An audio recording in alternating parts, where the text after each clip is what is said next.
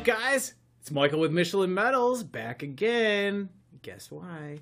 Because it's Thursday, baby! And Thursday means metal. So today we're talking about Hastelloys. Awesome, awesome. Now, before we get started, 8% of you guys are subscribed. Awesome, awesome, awesome. Thank you. Now, the other 92% of you guys, what's going on? Okay? So, there's a little button here. Click this little button, okay? Right here. Just click it, okay?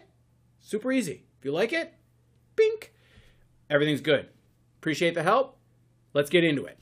So, today we're going to talk about Hastelloys. And this video is going to introduce you to a group of corrosion and high temperature alloys called Hastelloys.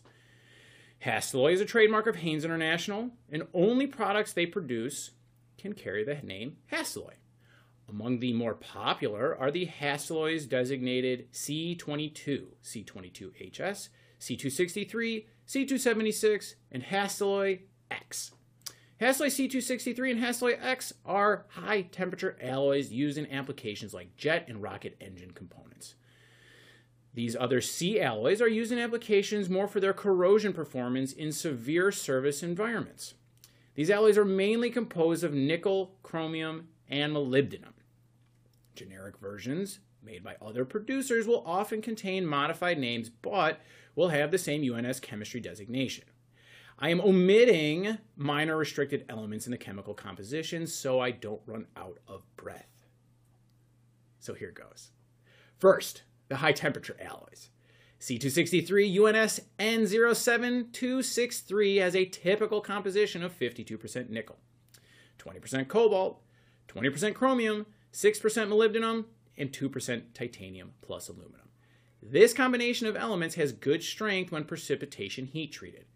Hastelloy X UNS N06002 has a nominal chemical composition of 47% nickel, 1.5% cobalt, 18% iron, 22% chromium, 9% molybdenum, and 6% tungsten.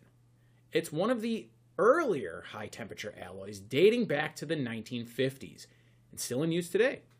This alloy offers a good balance of high-temperature strength and oxidation resistance. Hastelloy X cannot be strengthened by heat treatment.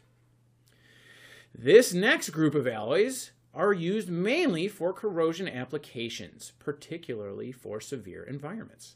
Hastelloy C22 UNS N06022 has an average composition of 56% nickel, 22% chromium, 13% molybdenum, 3% iron, 3% tungsten, with a maximum of 2.5% cobalt.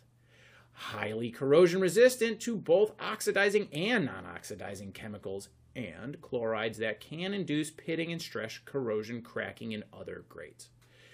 This alloy cannot be strengthened by heat treatment.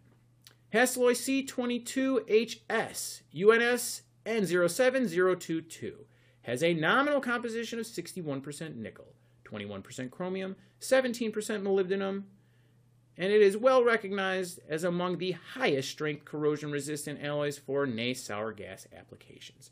It can be strengthened by heat treatments or by cold work combined with heat treatments.